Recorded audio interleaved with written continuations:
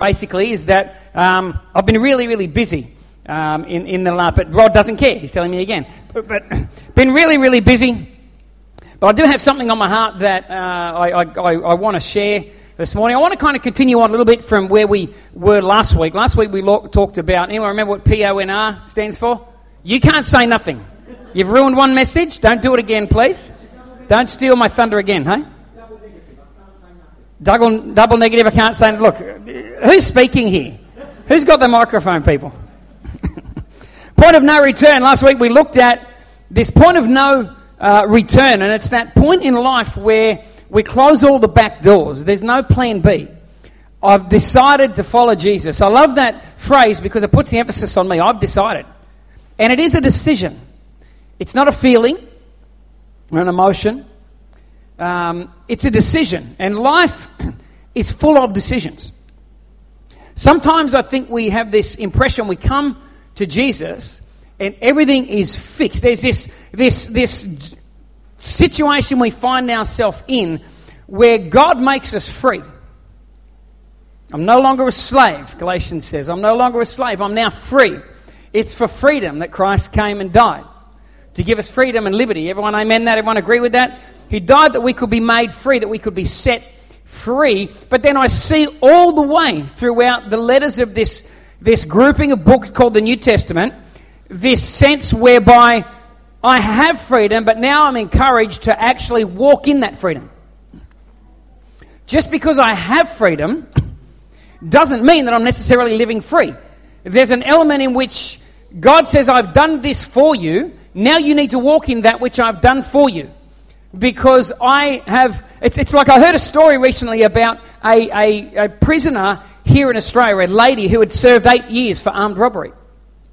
She got out of prison, and when she walked out the prison gate, she got into a taxi, drove straight to a shop, robbed the store, then went and sat in the gutter out the front waiting for the police to come to take her back. So she was technically free. She had been released from prison. She was free. But sometimes, I guess, for whatever reason, freedom scares us. And it's better the devil you know than the devil you don't, for lack of a better terminology. Some people get comfortable in their lack of freedom. And when Christ comes into our world and he opens the door to freedom, and he says, now I've made you free, there's then a responsibility for us to walk out the doors of the prison, but then go and walk in freedom. Walk in that which is right. God has set the scene for us. He's opened the prison doors, but there's an element of responsibility we still have to take to walk in that which he has done for us. Does that make sense? Yep. I hope that makes sense, because I want to talk about one little part of that today, and it ties into this point of no return idea, because I'm a big believer that we live in a world where Christianity, the ability to follow Jesus, I believe in grey patches in life. I believe in grey. Who believes in grey? Grey is where grace dwells. And faith is not black and white. Okay? You can do the right thing with the wrong motivation, and it can make it wrong. Because God's looking at this. You can do the wrong thing, but with the right motivation, and it can make it right almost. There's this grey element of grace in life. But when it comes to following Jesus or not following Jesus, it's not a lot of grey in there. You're either with him and you've made the decision to follow him, or you're not really following him. Partially following and tiptoeing and trying, that's completely fine, and Jesus is okay with that. Nicodemus came at night to talk to Jesus. He didn't rebuke him. He didn't say there's anything wrong with what you're doing, because that was where Nicodemus was on his journey. But there's a point of decision where we come to a place and we say, no, I have decided to follow Jesus. And there is no turning back. I'm not going back. I've made two decisions. One, I'm going forward with Jesus, and two, I'm not going back to what I once used to have in life and the person I used to be, and so on. The Bible says that we're a new creation, yet at the same time, Paul, in many of his letters, says we need to choose to put on the new creation. We need to choose to walk in the new creation. We can continue to think, act, and live the same way we used to, but now, once upon a time, we had an excuse, I guess, for that, Because we had this thing called the sin nature in control. We had an excuse for that. When Jesus sets us free, he opens the doors. He says, you've now got no excuse to sit in the cell. You can now go free. That which was stopping you from doing the right thing has been removed. But you still have to make the choices to do the right things. You still got to choose to walk forward. I've removed that which confined you and took away your option and your ability to do the right thing. I've removed that. Now you actually have the capacity to do the right thing. And part of this discipleship journey is learning to walk in that responsibility. Go with me to 2 Timothy 1:7 real quick. I want to touch on one thing that I think holds us back. And we sing about this. There's a song we sing, I'm no longer a slave to fear. I'm no longer a slave to fear. I believe one of the biggest reasons why people hold back from going across that point of no return is fear. We're afraid of what will that mean. I don't want to get into it today, but I believe there are three big fears, overriding fears that come under that umbrella. One is the fear of losing our reputation. What would it mean if we really gave ourselves over to Jesus? What happens to my reputation? I build a reputation in heaven, but what happens to my reputation out there? What will people think if I did decide to draw that line in the sand and go, I'm going to follow after Jesus with everything that I've got from now until the end, regardless of where that takes me, no turning back because I've decided. I wonder what would happen to my reputation. Second one is, first one's reputation, fear of losing our reputation. Second one's the fear of persecution. And that's becoming more and more evident in our country. We don't get persecuted like they do in India right now. As we speak, they're burning down churches, they're beating up pastors and all this stuff. We don't have to deal with that here yet necessarily, but we all know that there's a persecution that's starting to happen now. We see it in the media. People are losing their jobs. People are becoming social outcasts because they take a stand for Jesus and for his teachings and his values and those things that he thinks are important. We're already seeing that. There's the fear of losing our reputation. There's a fear of persecution. And what will people say to us, and how will they treat us, and what will life look like? There's another fear, and it's just run out of my head right now because I don't have any notes. So I'm just sort of trying to go with what's inside of here this morning because, as I said, I was too busy to even get a message ready, right? So I'm just flowing out of my spirit here. Fear of a loss of reputation. Then there's the fear of persecution. And there are other things that come under it. But the overarching umbrella is this thing called fear. And at 2 Timothy 1:7, Paul writes something to a young guy called Timothy. And Timothy's only a young fella. And Timothy has been given the responsibility to lead a church, basically, to pastor some people and to try to take them into the things of God. And here's what Paul says to Timothy. We can assume, based on what Paul's saying, that Timothy is not operating in a certain aspect of his life, especially in his call in God. There's a certain area of his life that is there to build the kingdom, and he's not flowing freely in this for the reason of fear. And Paul says this, he says, therefore I remind you, stir up the gift of God which is in you, through the laying on of my hands. He goes on into verse 7. He says, for God has not given us a spirit of fear, but of power and love and of sound mind. So God has not given any of us here a spirit of fear. It doesn't mean that fear is not trying to grip you in life. It doesn't mean that fear doesn't try to hold you back. But what we know clearly is this. God is not the one that gives you a spirit of fear. This fear that he's talking about that stops you moving forward in God. And that's what's happening here to Timothy. Timothy, there's a gift on your life. There's a call on your life. I want to say this to the church in 2019. We all have a call on our life. Now, we want to nitpick and break down what is that individual call. Well, I want to say this. There's one overriding call for every one of us. Go into all the world, preach the gospel. Go into all the world and tell the world that the story of Jesus Christ's death, burial, and resurrection is true. Go and tell them that God is for them, not against them. That Jesus didn't come to condemn us, but he came to give us life. Every one of us in this room, we have that. So while we're trying to work out all the other nitpicky bits, and we do it, and you know, within that framework, I believe with all my heart, I've been called to pastor a church, to be in this place. I'm not here because I want to be. Trust me, you don't put yourself in the firing line like this. Because it's not always pleasant, but I do enjoy what I do because I know that God's put a gift on my life. I never asked for it. It was thrust upon me. I found my way to it. It's still being built and I'm still finding my way through it. But there's a gift on my life, so I'm here. But there's an overriding gift that was on my life, a call upon my life before this ever started to manifest itself. And that was, again, Matthew 28, go into all the world and make disciples. That's blanket for all of us. It's not for a special group of people. We're called to go into all the world. But here we're talking about that little bit of pastoring or whatever it is that he's meant to do. There's a gift on his life and he's not operating in it because of fear of man. And so Paul writes to him and he says, you've got a gift and the thing that's stopping you right now is fear. He says, I want you to understand something about fear. God didn't give it to you. God didn't place this fear upon you. Now here's what I want to say. God didn't put the fear on you. Now when we get in situations like this with fear, here's what we do. Most of the time we pray, Lord, take away fear. Paul didn't say to Timothy, there's this spirit of fear that's blocking you from doing what you're called to do. Pray that God would take away the fear. He says, Timothy, stir yourself up and do something in spite of the fear. If we're sitting back waiting for fear to be absent from our lives, that won't happen this side of eternity.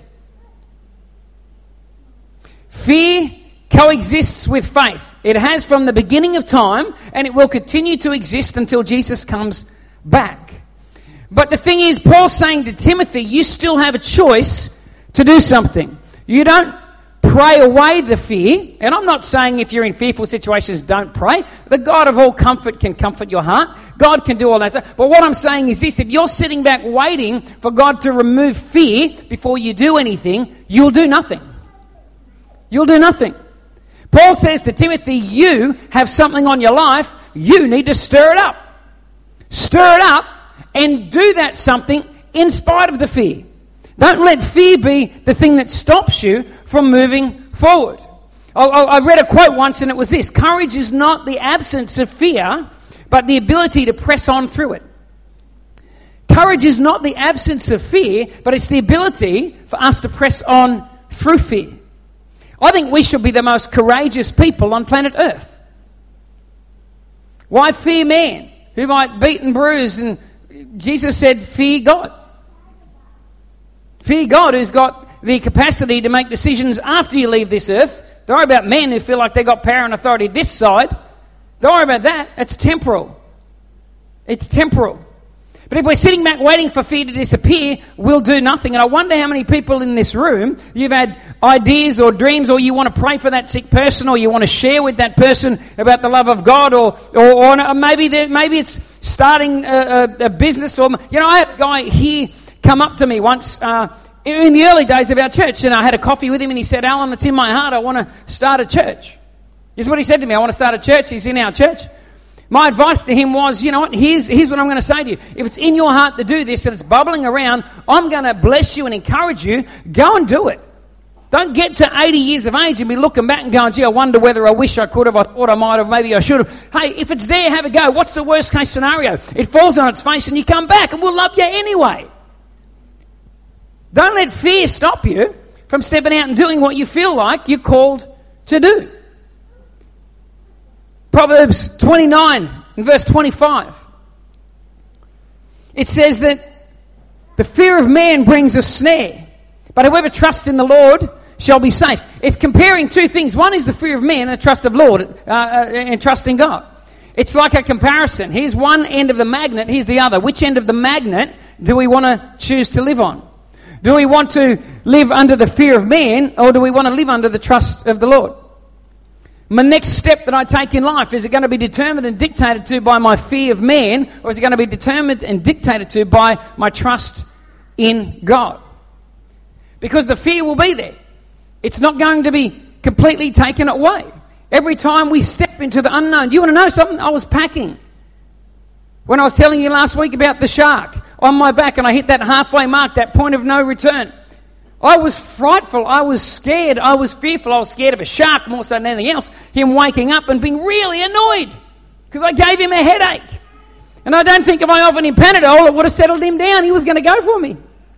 But when we make the decision to go after Jesus and to step into a life of faith, we are going to be constantly confronted with fear. We're going to be constantly confronted with opportunities to not take another step forward. It's like the devil stands in front of you every step of the way and says, okay, you've gone that far, but that's enough. Well, I've forgiven this person. Okay, I couldn't stop. You got through me and you forgave that person, but you're not forgiving another person. You stay right where you are. And fear comes upon us. And he's trying to limit our progress forward. He's trying to limit our movement forward, because the more forward we go, the more we break the shackles of fear. We acknowledge that fear may be there, but fear is not my master. Faith is my master. Jesus is my master. I'm not going to live a life controlled by fear. Many of us are bound by fear. Sometimes we get so comfortable living in fear, we're like that lady that reoffends to go back to prison, because it's safer living under fear and not doing anything than it is to step outside into the new world with the doors open and do something. But we're not called to live in fear. We're called to walk by faith and do great things. Those that know their God will do great exploits. Church at the moment, anyone, maybe this is just how I think, but I constantly look back to the book of Acts and I understand God saying, I want to do that stuff. That's normal. What we see in the first 30 years in Acts, sometimes we think it's just the theological world is it was a dispensation in time. God was doing that for them, but we don't need that anymore. Well, people were as lost back then as they are now. There's no difference in the lostness. I don't think the world is different, really, than what it was back then. Cultures might have been different. They might have spoke different languages, had different values in society. But that's happening right now. Go to another country, they'll speak a different language, have different value systems, different gods. It's no different. The world is not that different. Lost people are not any more lost than they were. Found people are not any more found than they were back then. I was listening to a guy was talking about American society at the moment. And he was talking about American society during the Second World War in comparison to what society is like in general with all the wars that have gone on since, Iraq and Afghanistan and so on. And he made this observation. He said in the Second World War, everybody in society played a role. He said if you weren't on the front lines, driving a tank or firing guns or whatever, if you weren't on the front line, you were back at home. You were making blankets. You were packing boxes. You were packing ammunition and bullets. But he said just about everybody in society had a role they were playing. You were involved in the communications. Everybody in society, they took it upon themselves, the whole nation, that the nation is at war. Not just the soldiers that go over there. We're all living with an awareness that we're part of the army and we're part of the battle and we're doing our bit where we are. He said, fast forward to American society today. He said, we watch it on TV, what's going on in Afghanistan. We watch on TV what's happening over in Iraq, wherever the troops are now. He said, we sit at home now, we watch. And then when the story's over, we change the channel and we watch Friends and have a laugh at how stupid Chandler is. That sense in which we're all in this together has kind of evaporated now. And you're over there and you're fighting, so you do your battle and we'll keep up to speed with what's happening, but we've got our life back here that's going on. And that sense of we're all in this battle together has kind of been lost, he was saying. And it made me think about church. I wonder, I go back and I read the book of Acts and I do see an entire movement of people engaged in the battle. And you can go back and read it. I don't want to keep digging through it. There's enough evidence in there that the catalogue stands on its own. Everybody's involved in the battle, no matter where they were, what they were doing. They're all involved in the battle. I wonder whether we've still got that spirit about us. Are we all still realising we're all engaged in this battle together? Or is it just for the evangelist or the pastor or the prophet? Or are we realising that every single one of us have a role to play in this thing? Just a side thought, I don't know. But I know this, that fear is probably the number one reason why we don't tell our friends about Jesus. Fear is the number one reason why most people won't pray for a sick person, We'll say, oh, but what if it doesn't happen? That's not really the reason. Because you don't know if it's going to happen or not. You haven't prayed yet. But we're not going to take the chance. Why? Because we're afraid of what people will think, losing our reputation. Afraid of persecution. We've got fear of man. Proverbs 29:25 says the fear of man is like a snare. You know the problem with a snare? You can live with one. But you weren't created to. Many, many years ago, I went on a survival camp. I joined the Army Cadets when I was at High, and I only joined Army Cadets on the Thursday afternoon because on Friday they were jumping in a bus, going 30 k's out of town, being dumped in the middle of the bush by themselves with no teachers for 2.5 days. So when I heard that, I ran down. I signed up on a Thursday night. Dad gave me a shovel and a couple of little things, and Friday morning I was on the bus. We got home Sunday afternoon. I resigned on Monday. I just wanted the time. But one of the things we had to do, we took no food. We were not allowed to take any food with us, so we had to catch our own food. So we made a little snare, a little thing around a rabbit hole, and then, the idea was when the rabbit comes running through, he gets his head in it, and then as he hops away, it tightens up. So then you come back, you don't have a dead rabbit. The rabbit's alive, but he's attached to the snare. He's got a certain amount of movement. There's a circumference of space in which he can live and hop around and move, but he can't go beyond that. That's what he's saying. The fear of man is like a snare. It's that thing that grabs a hold of us that allows you to go so far, then you stop. You can't go any further. And the frightening thing about the fear of man is we can live with it, but we weren't meant to. There's a certain amount of freedom with it, but it's not ultimate freedom. It's not the freedom that Jesus came to give us. We can see it in operation in the church. How many of you during worship at some point, you get caught up in the moment, you're loving God and you just want to express yourself, and maybe you want to raise your hands, but I'm not a hand raiser. I'm not that person that raises my hand, so I go, and then it's like frozen, like something's locked my arms in and I can't do it, and I bring my arms back down. But I want to. What is that? I'm too worried about what other people are going to think. I want to jump a little bit maybe and just give a bit of joy to God, but my feet are stapled to the ground. I went through this. I went to the Solomon Islands. Used to go in and out of the islands many years, take teams in and out of the Solomon Islands. And I took a team in 1 year, and their worship's amazing. They've got bongo drums, and their voices are so good it made me sick.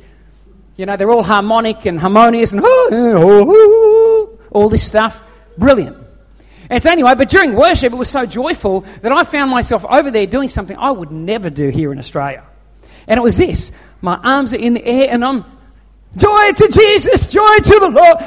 And you know what? I'll tell you something. There was something about it that within me made me feel so much, not closer, but alive. I felt so much more available to Jesus when I busted out of that.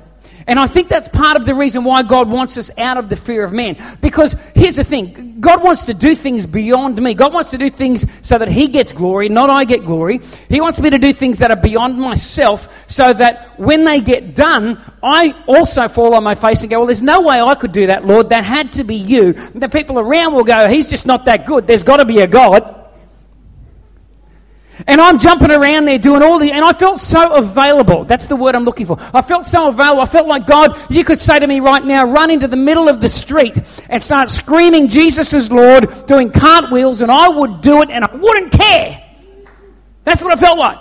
And by the end of the outreach, man, I'm just bopping. I actually did. I went into Honiara in the Solomon Islands, and I'm sitting down in the main square talking to this island boy, and I noticed this crowd around the fringes. They're sort of, sitting there and having a smoke and talking that, and they're looking across at me. So what I did was I just stood up on the thing in the middle and I just started preaching. I had hundreds of people around me, and I'm preaching about Jesus, and I'm telling them about the love of God. And you know what?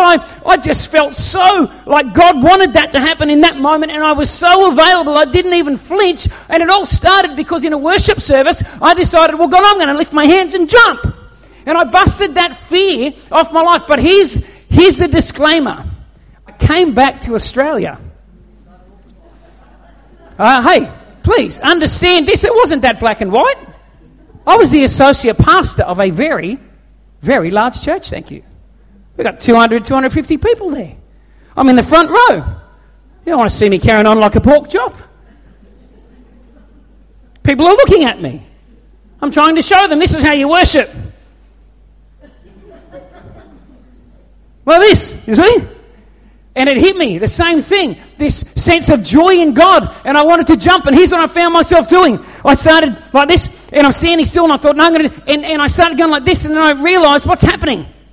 My feet, they will not come off the ground. No matter what I did, I'm trying to get them off the ground, but they're stapled to the floor, and they wouldn't move, and I'm doing this, and then before you know it, I'm back to being old Alan, who just lost that sense of freedom again. But I never forgot that moment in time, because I felt so available to God when I busted out and thought, I don't care. It happened in worship, but it overflowed into other areas of my world. And I think that's what the fear of man is about. It's a snare. You have a certain amount of freedom, but not the full freedom that God intended for us. And certainly not the full freedom that at times you find your spirit crying out for. Anyone ever have those moments? Inside you're crying out. But it's like there's a cap. And it's not just in worship. It can be when you're walking down the street and you see a need, or you see somebody, your heart breaks and you want to bring Jesus to that person, but you just... What if they reject me? What if they don't like it? What if? And we hold it back in. Judges chapter 7 and verse 3. I want to show you something. We all know the story of Gideon and the army. Everyone know the story of Gideon? He's got, I think it's 32,000 people. That's a big army. Now the idea of war is this. Have more than they do. I mean, that's a no-brainer, right? But not to a God who says, my thoughts are not your thoughts, my ways are not your ways. Isn't it funny? I've been thinking about this week. God, if I serve a God who thinks exactly like I think, am I really serving the God of the Bible? If God does everything the way that I would do it, have I kind of got God in a bit of a box? Am I really understanding the bigness of God? Because we can do that. We can begin to follow a God who thinks my thoughts and does my ways all the time, yet he says, my thoughts are different, my ways are different. Am I open to the different? Or has it got to be me and my way and what I'm comfortable with and what feels safe? So he's got this massive army, 32,000 people I think it is, and here's what happens. God comes and says, I'm not going to send you into battle because you'll win. It's a lay down misere, you're going to win. When you do, Israel are going to get puffed up and you'll claim glory for yourself and you go, look at us, how great are we? So God says, I'm going to do something that defies the way that you would do things. I'm going to strip it right back so that you get to a point where you know you cannot win. Then I'm going to win. And I'll get the glory.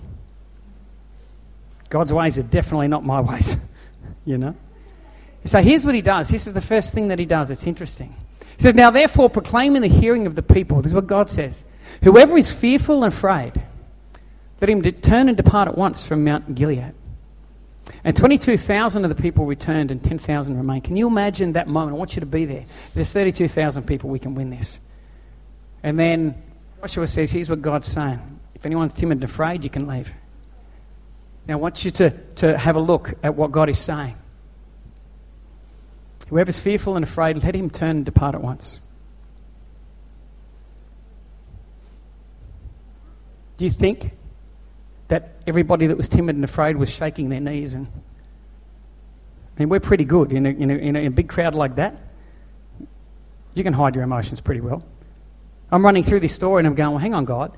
It's not like God came down and said, you're fearful and timid, you need to go, you need to go, you need to go, you need to go. No. He said, if you're fearful and timid, depart at once. In other words, it's your choice. It's your choice what you do with the fear. It's up to you. I'm going to give you two options. You can bow to the fear and leave, no judgment, go for it. Or you can stay. But it's your choice. I've always read this story and thought that God kicked all the afraid ones away as if having fear was bad. It's just this week I was reading through it and I realised, hang on a second. God, you never said that being afraid was bad and evil and wicked and that you booted them out of your army because they were afraid. You gave them the choice. You just acknowledged the fact that I bet you there's a lot of people here afraid. And if you're afraid and you want to go, that's okay. But it's your choice. What do you want to do with the fear? Do you want to bow to the fear, or do you want to walk through it? Your choice. What would you like to do? Anyone that knows me knows that I have phobia is too strong a word. Absolutely petrified of snakes. That's probably a better way to put it. I don't like snakes. And I came into my shed a couple of weeks ago down here, and it was very, very hot, and I've walked into the shed. I opened up the door to go in to get something in this shed in our backyard, and I've walked this way, and out of the corner of my eye, I saw something, and I just knew enough within myself to know that whatever that thing is shouldn't be there. There should be nothing there, but there's now something there. I don't know what that something is, but it's there. There should be nothing there.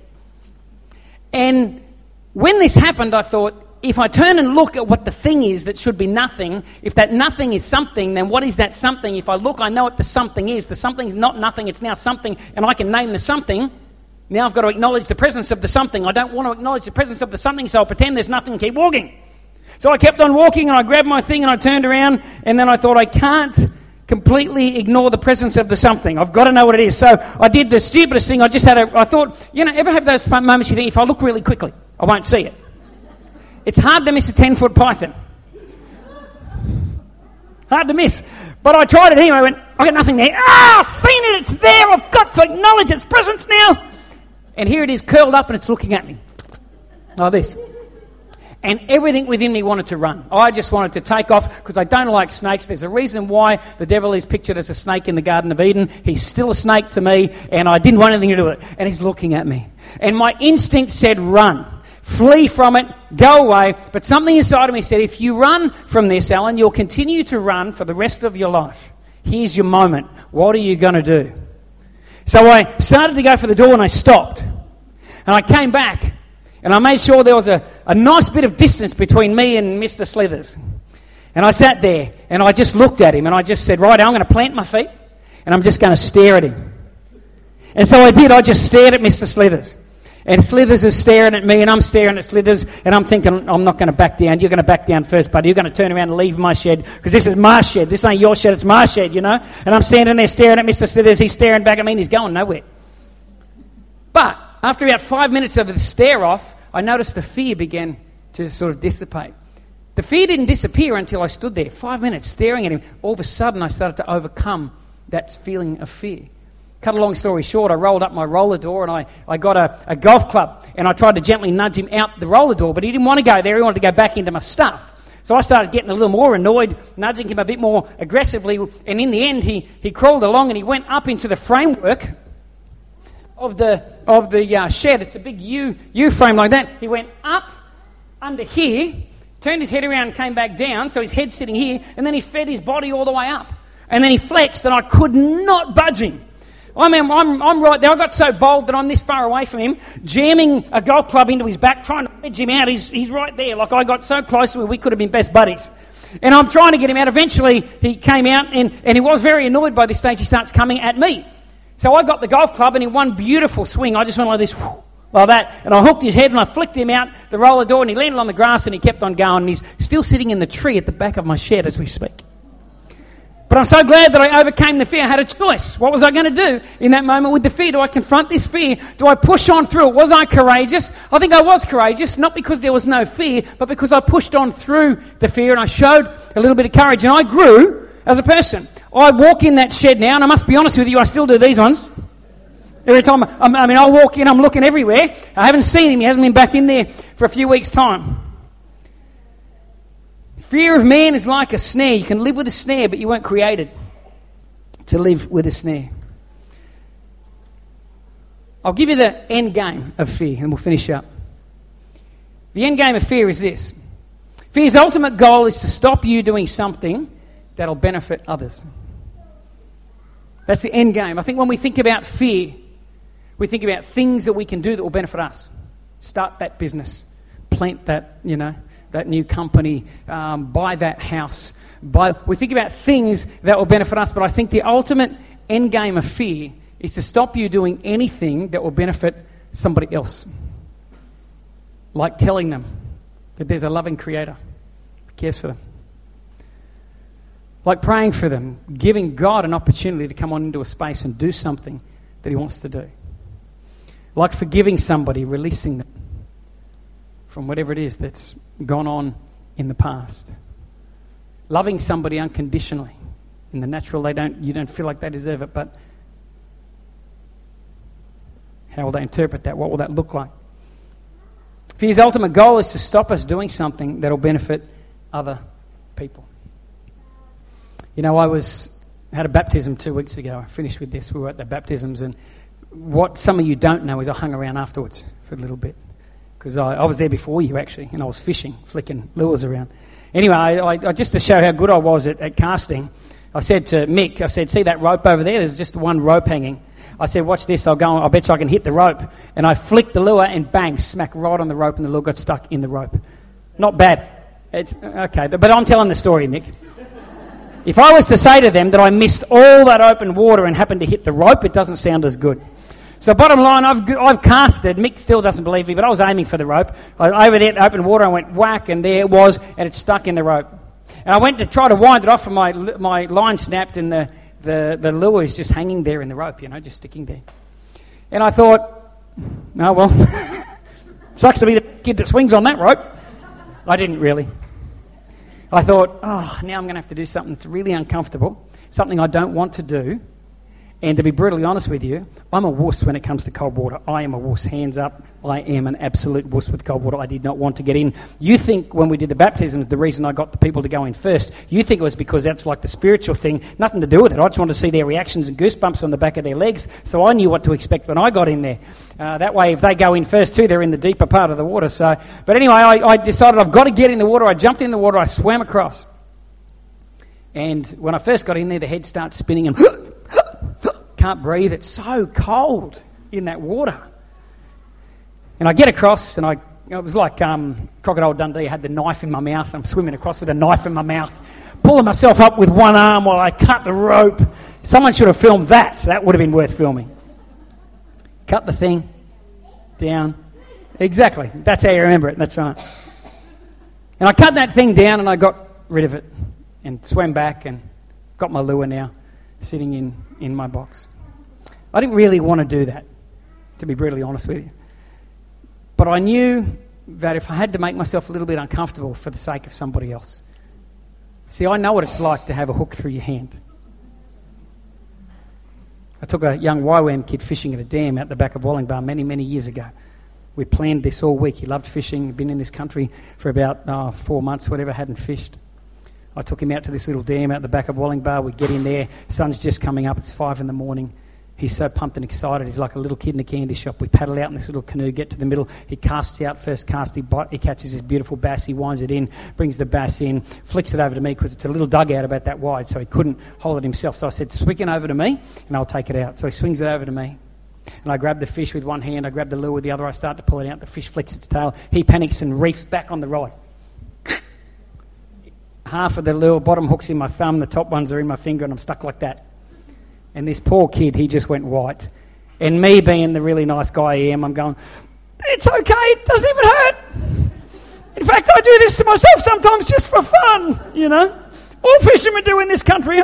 Keep fishing. So for the next 2 hours, 3 hours, we kept fishing. And I'm sitting there with this thing, just pretending that it's not hurting. And, of course, eventually I get to the doctors and those really compassionate nurses at the emergency ward that just take their time with you. She just grabbed it and went, rips the thing out. But I had to go across. I wanted to get that lure off because I know what it feels like to get a lure stuck through your hand. It was very uncomfortable to do. And I was actually not wanting to do it. But I know what it's like to have a lure in my hand.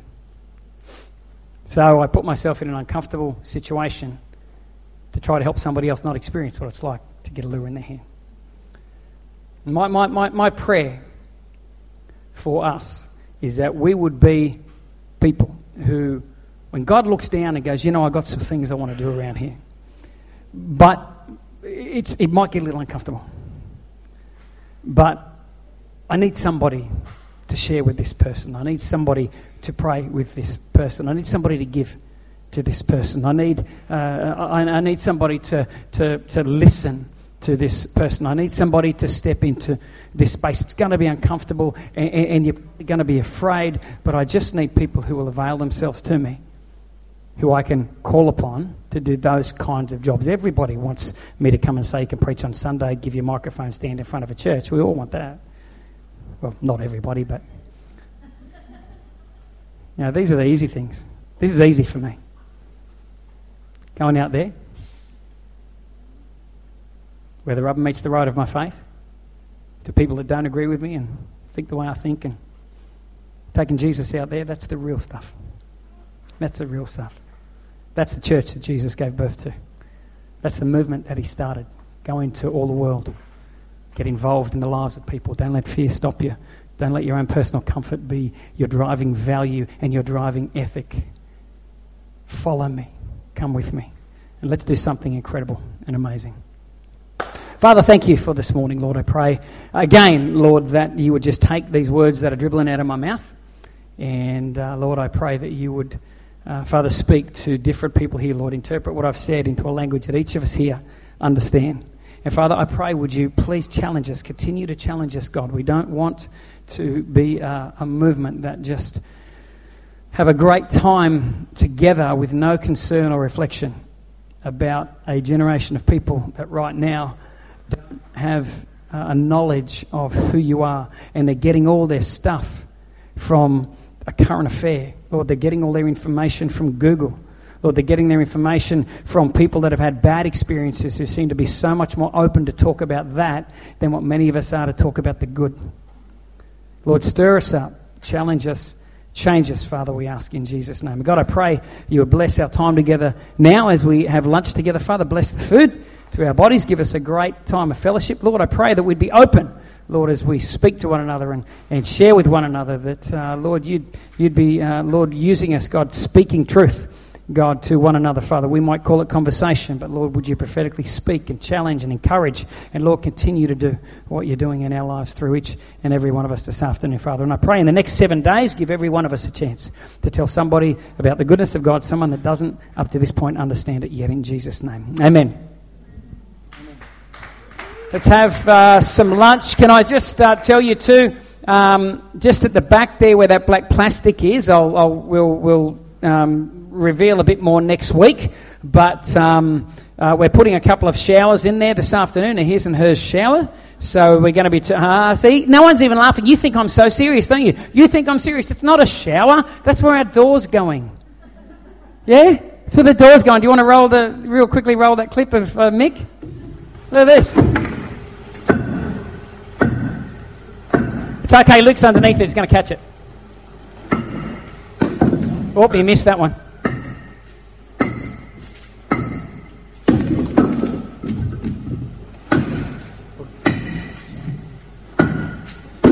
He did all that with a teaspoon. Gouged it out. Awesome. Now before we break for lunch, can you just show us the outfit?